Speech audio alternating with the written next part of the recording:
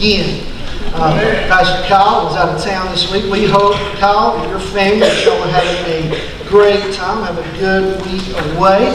Get some rest, and we love you, and we miss you, and we hope you come back soon. All right, I'm ready to get to work. Are you? Amen, brother. Some of us are. Let's get to work. Okay, 1 Corinthians chapter 6. Chapter 6. We've been going through a study in 1 Corinthians called the Christ-Centered Church. And so we're going to continue that this week and start in chapter 6, verse 1 through 11. And today's focus is going to be on Christ-centered judgment. Christ-centered judgment. Now, I'm going to give you a preface. I tend to do this. All right? Judgment is simply a conclusion that is drawn. You follow me? We're going to judgment, and what we're talking about today is a conclusion drawn. Christ-centered judgment.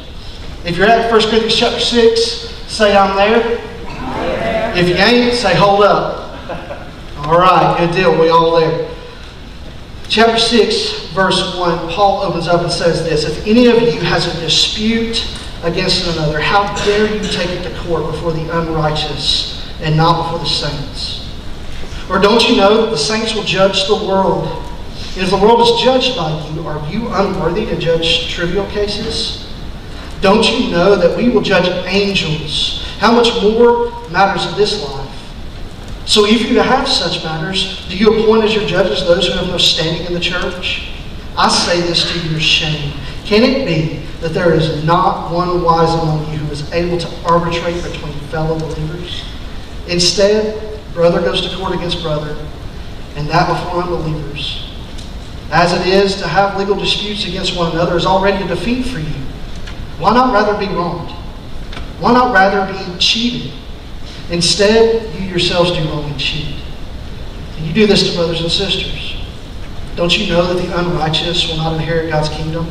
Don't be deceived. No sexually immoral people, idolaters, adulterers, males who lay with males, thieves, greedy people, drunkards, verbally abusive people, or swindlers will inherit God's kingdom. And some of you used to be like this.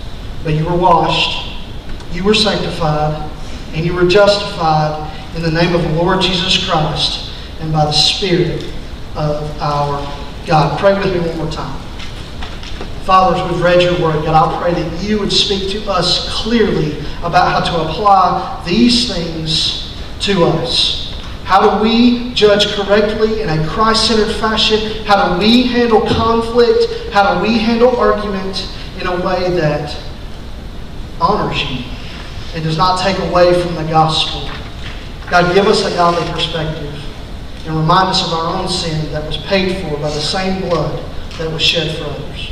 We love you and we praise you. So in Jesus' name I pray. Amen. Here Paul is talking to the church in Corinth. And let me just tell you, these people are messed up. Alright? We came from chapter 5 where there was blatant sin we had talked about last week. Blatant sin, open sin being performed by a particular person in the church that the church decided not to do anything about. Did not correct, did not speak out against, did not excommunicate, did not do anything to hold up the standard by which we are to live. Right? And so we've got that going on. But at the same time, you've got what Paul calls trivial cases, right? Small stuff, where people are suing brothers and sisters in secular courts over it. You see the bipolar position that they're in. They will not call sin sin and correct a brother whom they claim to love in the name of a God that they love, but yet they will sue a brother and sister over me, myself, and I. It's the same selfish, prideful problem we've seen in the past few chapters of the church in Corinth. And so Paul, he deals harshly with these people.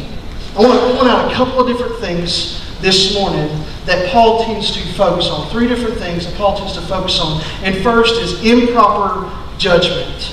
Improper judgment. Again, I said these people went from not even being able to rebuke sin to directly suing a brother and sister over trivial things that don't matter. This is improper judgment. But at the same time, there's two breakdowns of this improper judgment.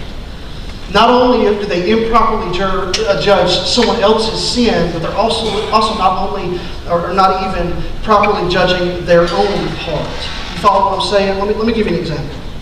In chapter 5, someone else is the focus of who's doing wrong.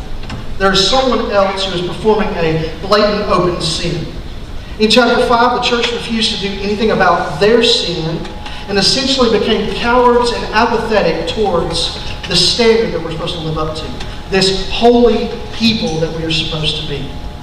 In other words, there was no stance for the gospel.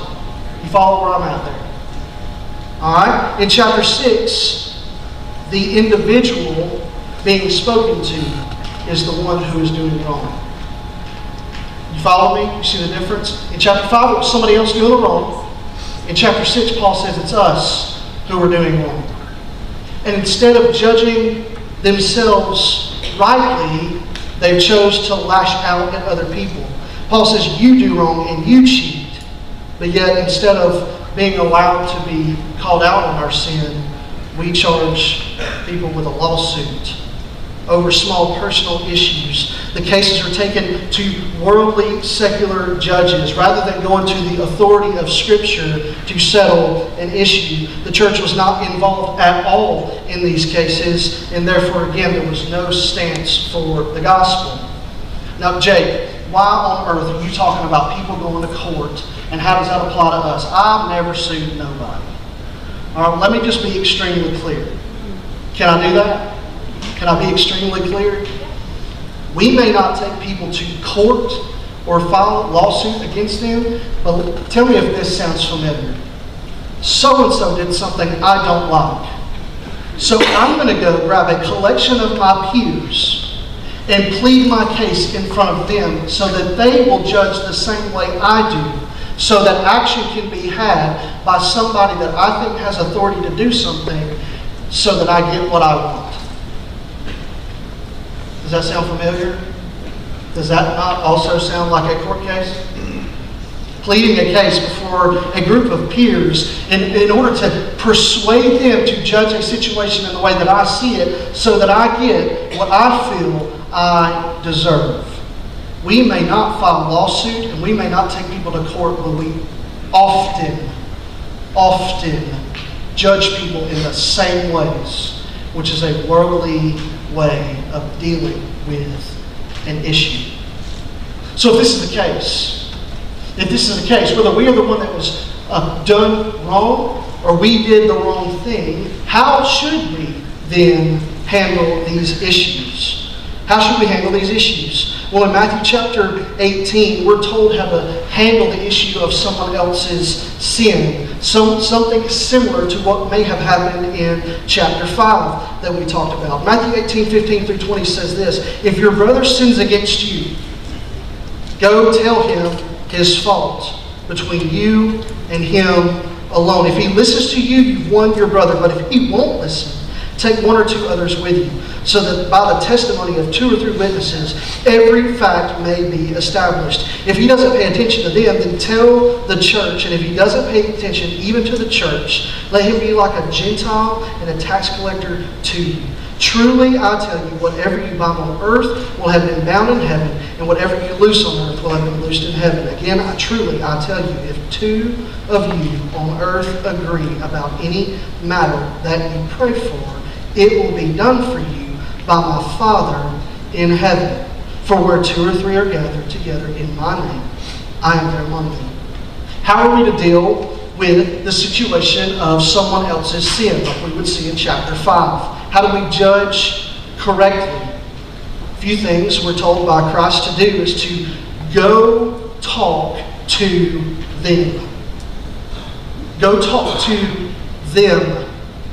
Not go talk to my peers, not go talk to my pastor, not go talk to my Sunday school teacher, not go talk to a trustee, not go talk to whoever. Talk to them and tell them their fault. Why? Why would we go and talk to them. It's important to understand that the purpose behind talking to the one who has wronged you is for reconciliation. For reconciliation. He says in Matthew, go tell him his fault between you and him alone. And if he listens to you, you've won a brother. You've won a prize. You have won your brother. You have reconciled a relationship. This is going to become important later. But too often we go to someone else, if we decide to be courageous and bold enough to go talk to them about their sin, to correct them and not to reconcile us. You see the difference? Too often we go to them and we'll say, you are wrong, without the intention of reconciling with them. You see what I'm saying? You look lost. Talk to me. Are you good? All right. I want to make sure, because let me be extremely clear. We don't do this well. So I'm trying to be very clear and very particular about what we're talking about here. Too often we will go in the name of Jesus, and we'll say, you're wrong for this, this, and this, but then leave it there without the purpose of winning a brother or sister. Here Jesus says, if someone has sinned against you, go to them, tell them their fault, and if they listen, you've won a brother. If they don't listen, go take 2 or more with you for the same reason. Go tell them their fault, and if they listen, you've won a brother. And if they still don't listen, tell the church, so that if they'll listen, you've won a brother. But if they don't, treat them as a Gentile or a tax collector among you. Multiple attempts in order to reconcile a relationship. The purpose is reconciliation. The sole reason we go to the person that we are judging correctly or incorrectly is for reconciliation. Everybody good there? Alright? Not that we just go one time and say, well, I did my part. There's multiple attempts. Multiple attempts and multiple hands. You go yourself, that doesn't work, then you go take 2 or more with you. This is what Jesus says. This is not me making this up. Jesus says, take 2 or more with you and go try again. Kind of pointing back to when the disciples asked Jesus, how many times am I to forgive someone? And he says, 7 times 70. Right? Forgive again and again and again. Show grace again, again, and again in order to win a brother. Alright, so if that's how we're supposed to deal with someone else's sin, how do we deal with conflict when somebody comes and tells us our sin? How do we deal with somebody who comes and tells us our sin? Well, in Matthew chapter 5, starting in verse 23, Jesus has been talking about anger and hatred. And then it seems as if he takes a tangent in the middle of talking about anger and hatred. And he says in verse 23, so, if you're offering your gift at the altar, and there you remember that your brother or sister has something against you, leave your gift and go to be reconciled with your brother or sister. Once that's complete, then come, offer your gift. Reach a settlement quickly with your opponent, with your adversary, while you're on the way with him to the court, or your adversary will hand you over to the judge, and the judge to the officer, and you'll be thrown into prison. Truly, I tell you, you will never get out of there until you've paid the last penny. How do we deal with conflict when someone else is sinning against us? We go to them for the purpose of reconciliation. How do we deal with when I have sinned and someone has pointed it out to me? I go to the one I've sinned against for reconciliation. You see the difference? The two opposite sides? I'm pointing this out because here's what I often hear. Well, they're supposed to come to me. Come on, Pastor. I don't have to go to them. They're supposed to come to me. I didn't do anything wrong. In both situations, God says, you go. Yep. Doesn't give any stipulation. Doesn't give any circumstance outside of, this is of utmost importance. Did you notice what the context was there? The person was at the altar offering sacrifice for their sin. And God said, if you remember there that your brother or sister has something against you, leave your gift. Don't offer it, leave it. We put this in context.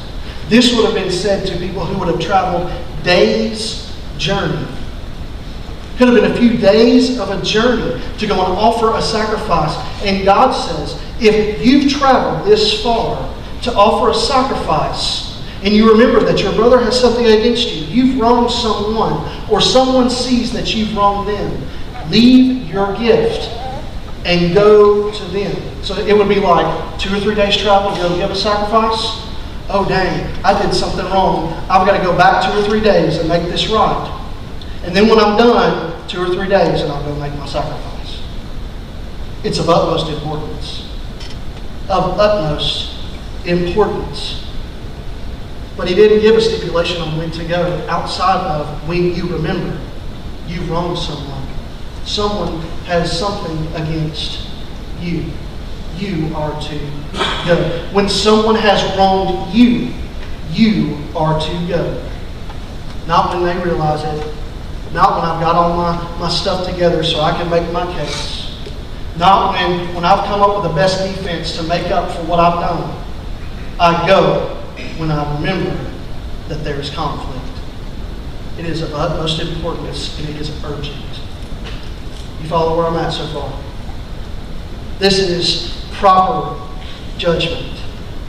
And I love how at the end of the passage we read in Matthew 5, that he points out to come to a conclusion, come to reconciliation quickly.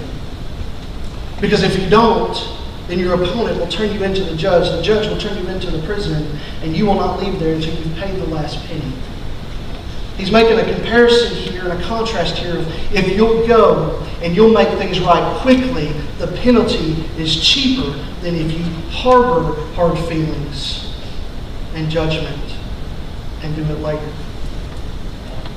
If you'll go quickly and deal with things now, the penalty is cheaper than if you wait until it's too late. You follow what I'm saying? Now, why is that important to point out? Most of us, if we're honest, myself included, do not go to people we have conflict with because we think it's going to cost too much. Well, it's going to be embarrassing. There are people around. Or it's going to be painful. I could be wrong. What do you mean to tell me they're going to tell me I'm wrong in front of everybody else? That's too much. He gives a comparison and says that's cheaper.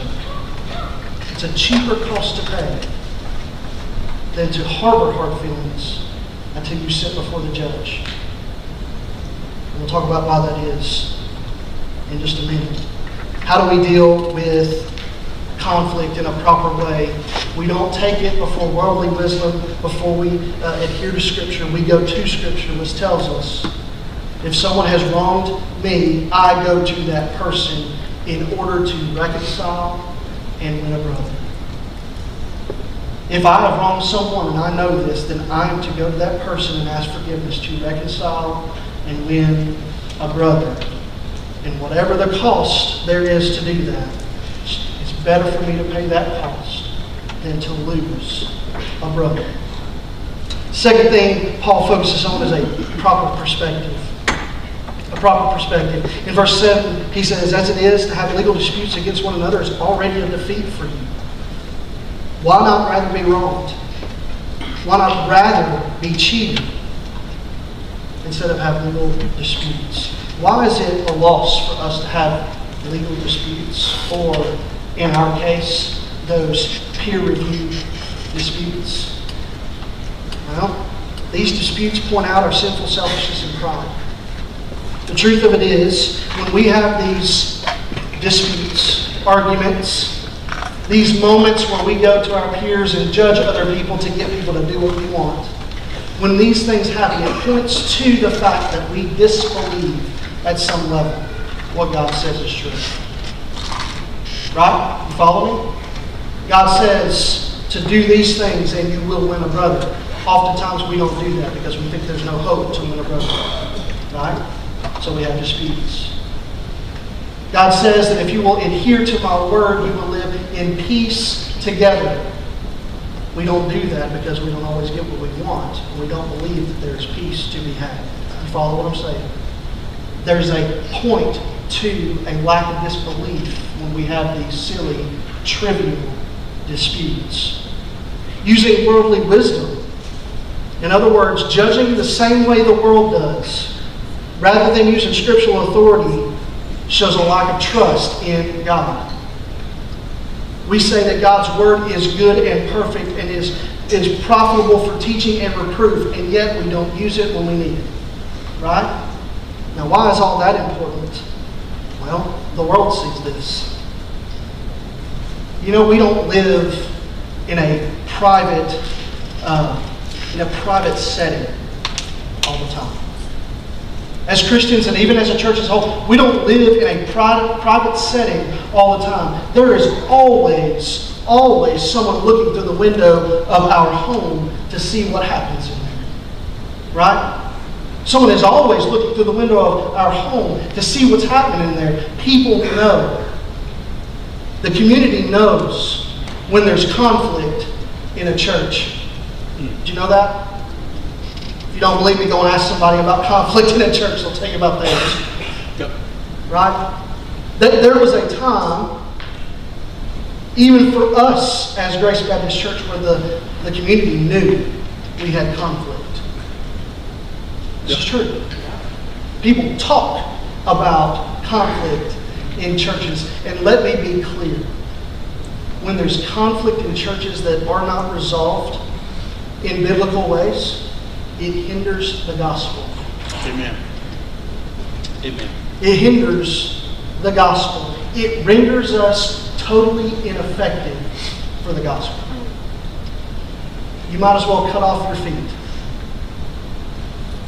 You might as well cut off your hands. You might as well not speak. When conflict inside the body becomes more important to people than the gospel, you're a hindrance and not a help. And the community knows it. Now listen to me. I don't know about any conflict going on right now. Okay? So those of you that are trying to figure out what conflict I'm talking about, stop. I don't know about none. Alright? I love you. But this is the text that I was given to deal with. And it's important that we deal. Okay? Proper perspective.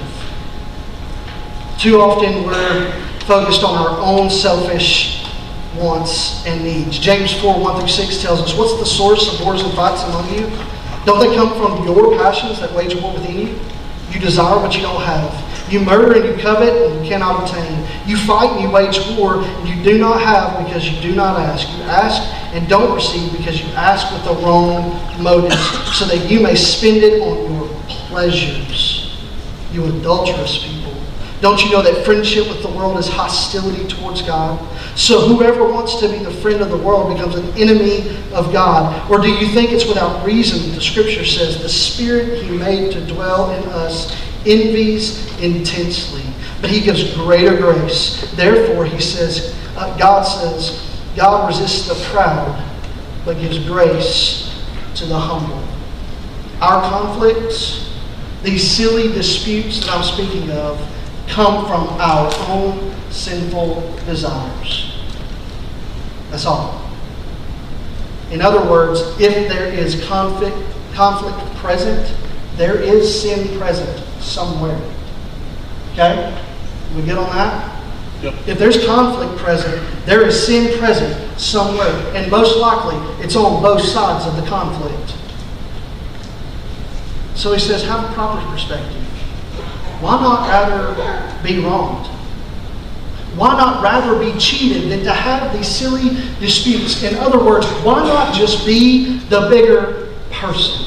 I used to hate that phrase. I really did. I used to hate it, didn't you? It always seemed to come at the wrong time. When you were upset at someone and you just knew you were right, you know, and somebody would look at you and just say, hey man, just be the bigger person. Really? But here Paul really says, why would we not rather be wronged? Why would we not rather to be cheated rather than to have silly disputes over silly trivial things for the sake of the gospel's furtherance? Why not be the bigger person? Why not be like God that we claim and forgive and show grace? What better way to display the gospel in you than to give grace? Undeserved grace. Proper perspective. But here's what the world typically sees. Going back to Matthew 18 again. Jesus tells a story about an unforgiving servant. Peter approached him and asked, Lord, how many times must I forgive a brother or sister who sins against me? As many as 7 times? I'll tell you, not as many as 7, Jesus replied, but 70 times 7. For this reason, the kingdom of heaven cannot be compared to a king, or can be compared to a king who wanted to settle accounts with his servants. And when he began to settle accounts, one who owed him 10,000 talents was brought before him. Since he did not have the money to pay it back, his master commanded that he, his wife, his children, and everything he had be sold to pay his debt. At this, the servant fell face down before him and said, Be patient with me. I will pay you everything. Then the master of that servant had compassion, released him, and forgave him of the total loan. The servant then went out and found one of his fellow servants who owed him 100 denarii. He grabbed him and started choking him and said, Pay what you owe. And at this, his fellow servant fell down and begged him, Be patient with me, I will pay you back. But he wasn't willing. Instead, he went through the servant into the prison until he could pay what was owed. When the other servants saw what had taken place, they were deeply distressed and went and summoned him. His master said,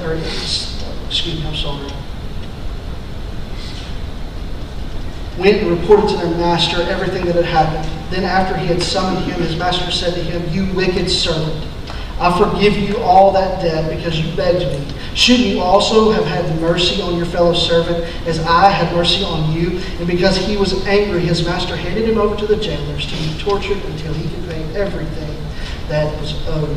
So also my heavenly Father will do to you unless every one of you forgives his brother or sister from your heart. Man.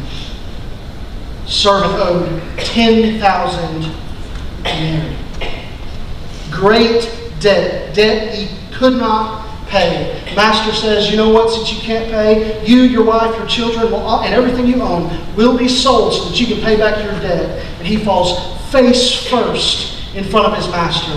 He says, Oh, master, please forgive me. I'll pay you back everything. Be patient with me. Have mercy on me. Because of his position, because of his attitude towards the master had compassion. He says, I'll forgive you the whole loan. Forgive the whole loan. Go and be free. You're forgiven totally.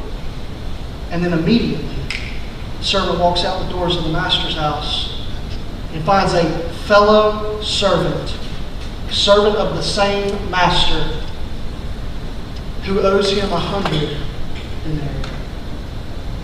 And he chokes him, he throws him in jail, and will not let him out until he pays the last payment.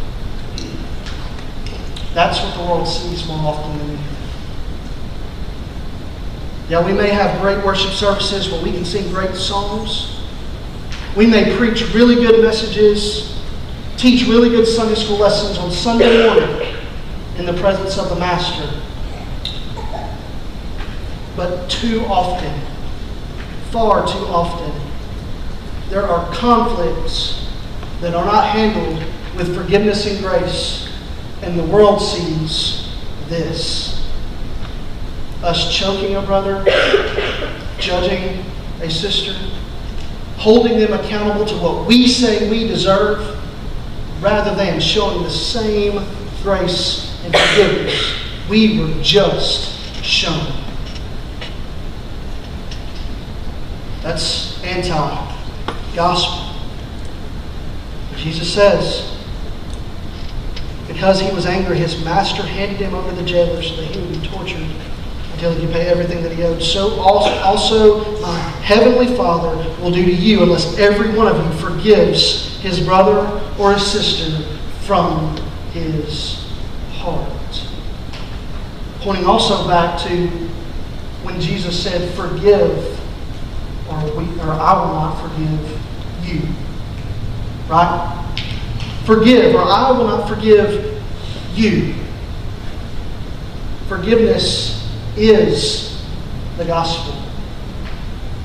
Too often our perspective changes from where we were to where we are, and we forget the forgiveness and grace we were shown. It don't take that long to forget. It don't take that long to forget. Oftentimes on Monday morning, or even Sunday lunch, Christians forget grace. I can't tell you how many times I've talked to people who work in fast food, yeah, even fast food, or a restaurant, or a store, or a gas station, who hate Sunday afternoons because church people are mean. Church people don't tip. Church people complain. Church people fight. That's what the world sees. When conflict over trivial things is not handled correctly. And it's all done in the name of Jesus. Proper perspective is to say, I would rather be wronged. I would rather somebody wrong me greatly, cheat me, steal everything that I have, than for me to be the one that portrays that. And I hope that you will be with me on that. So how do we fix it? How do we walk away from improper judgment to gain a proper perspective? The answer is the gospel. It's just simply the gospel.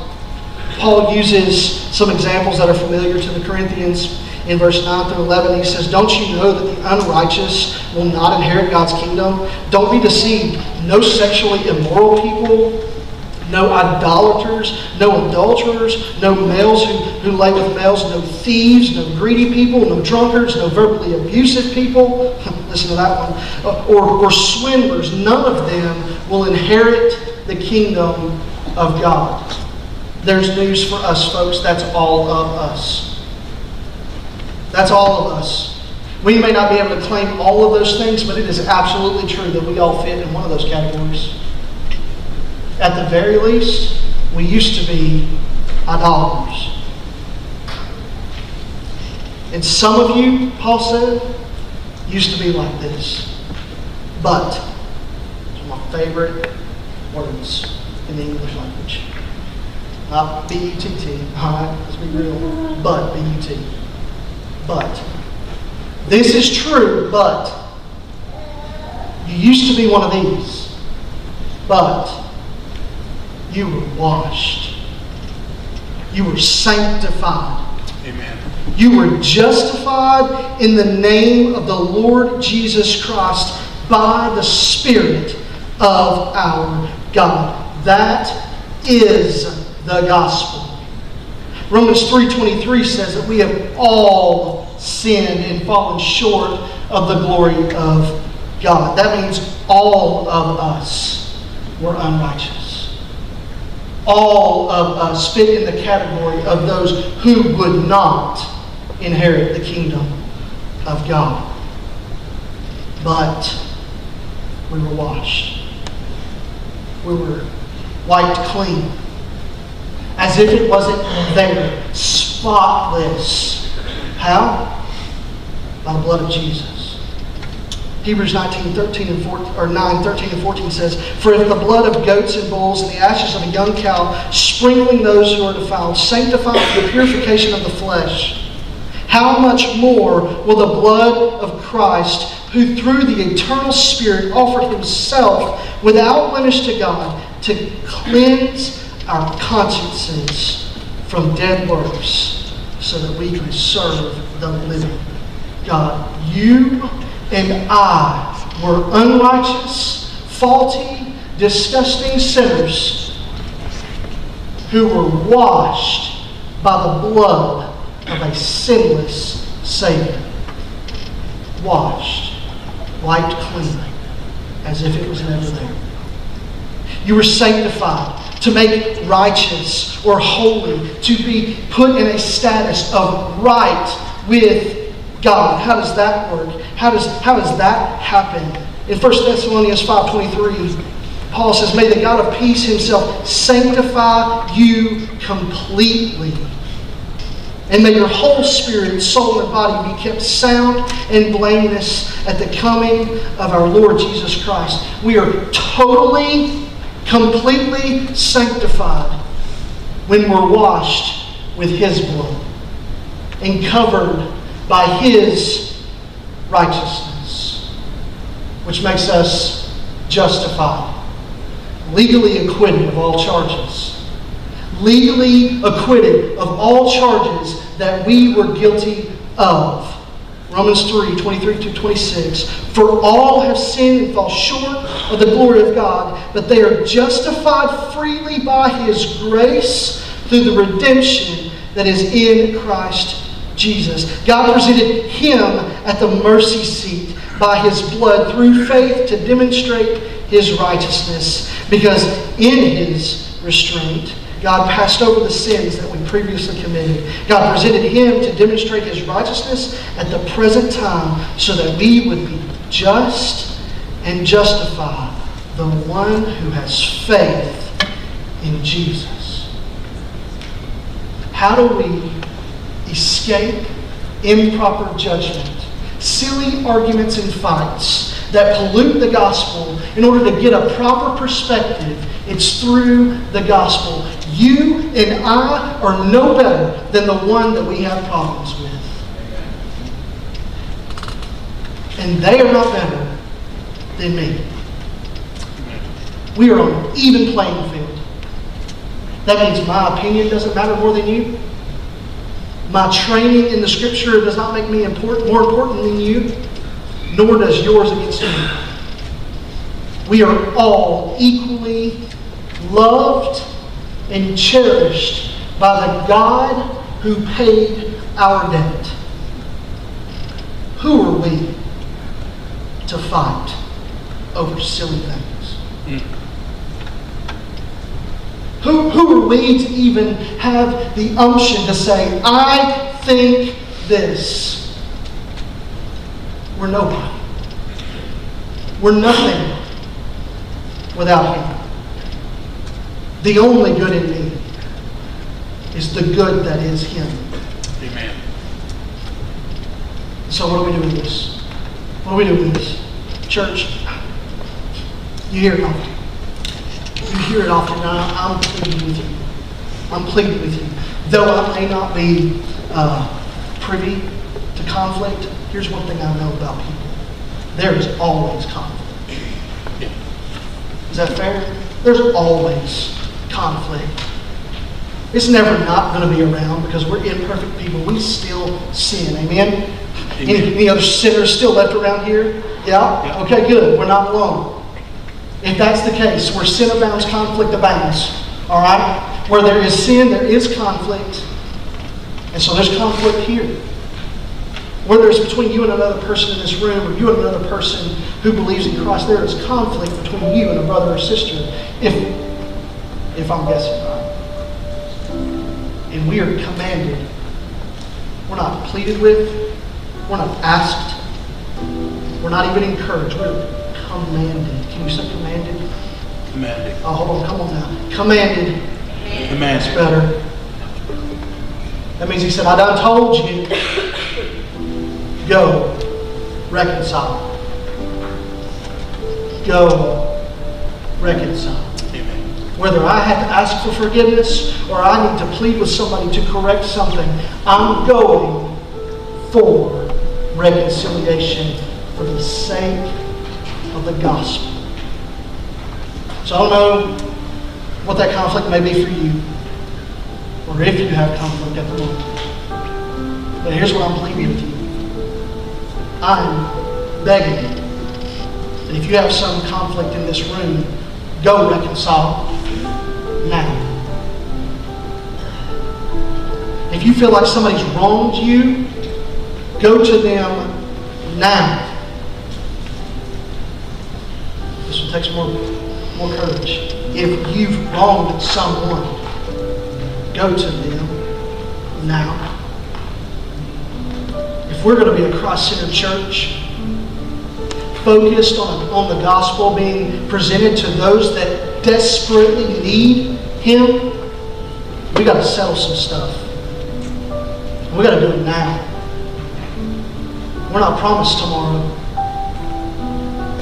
nor are they. Everybody on board? So, band's going to come. They're going to play. They're going to sing about the gospel. And maybe you're there and you don't have conflict. Maybe you are right as far as you know with the people that are around you that are your brothers and sisters. Man, here's my call to you. Just appreciate the gospel. Appreciate God's goodness and His grace towards you and sing and praise.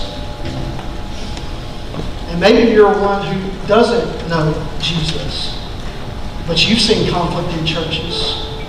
And you've asked those questions. Is this God really what He says He is? Because all I see is His people fighting. Let me tell you clearly, God is exactly who He says He is. We are hypocrites, and there's room for another one if you want to meet Him. I would love to introduce you to the saving blood of Jesus. But again, church, if there's conflict, don't wait. Don't wait. Go now. Pray with me. Father, thank you for your word and your direction. God, I pray. I ask that your Spirit would be here, that you would convict hearts. You would do work here that only you can do. God, that you would take people, brother and sister, and you would reconcile those conflicts for the sake of the gospel. God, that you would soften our hearts to our own sin, that we would ask for forgiveness when necessary. And God, help us to appreciate your grace more than we already have. God, be glorified in whatever happens. It's in Jesus' name we pray. Amen.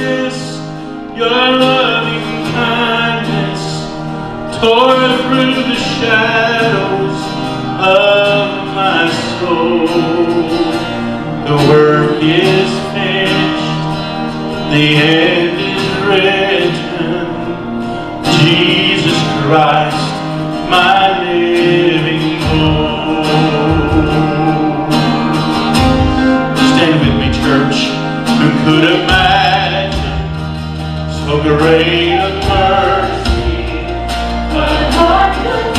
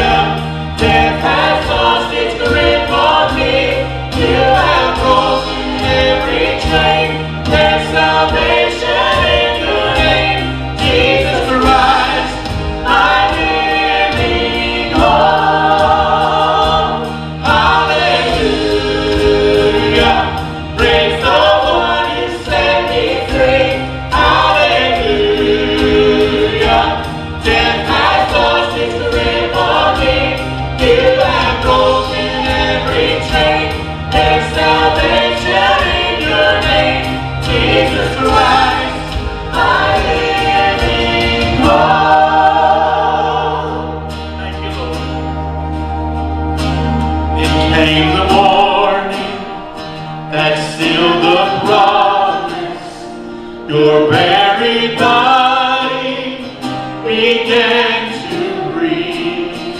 Out of the silence, the roaring lion declared the grave has no claim on me. And came the morning that sealed the promise. Your very body began. We have victory, amen. Out of the, come on, sing this with us. The roaring lion declared the grave has no claim on me. Jesus is yours, is the victory.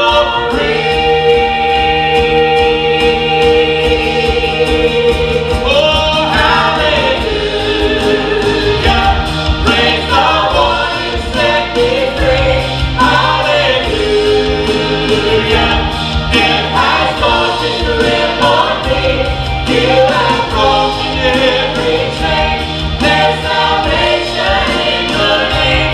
Jesus Christ, our living God.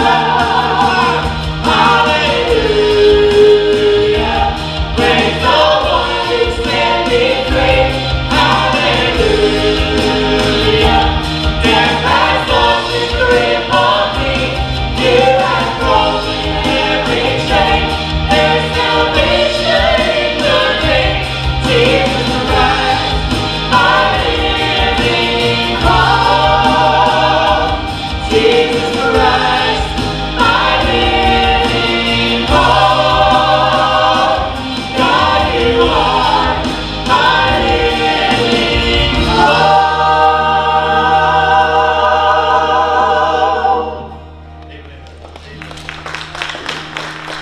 All right, y'all. I'm done hollering at you. Thank you for being here. We really love you. And I want you to remember to look at your bulletins, pay attention to some stuff that's going on. We don't want you to miss out on everything God's doing here. All right, so do that for me. Use your giving boxes in the back if you haven't already. Remember, as we love God. Good? Yep. Sweet. Love God, serve others, and show grace this week. We love you. We'll see you soon. Amen.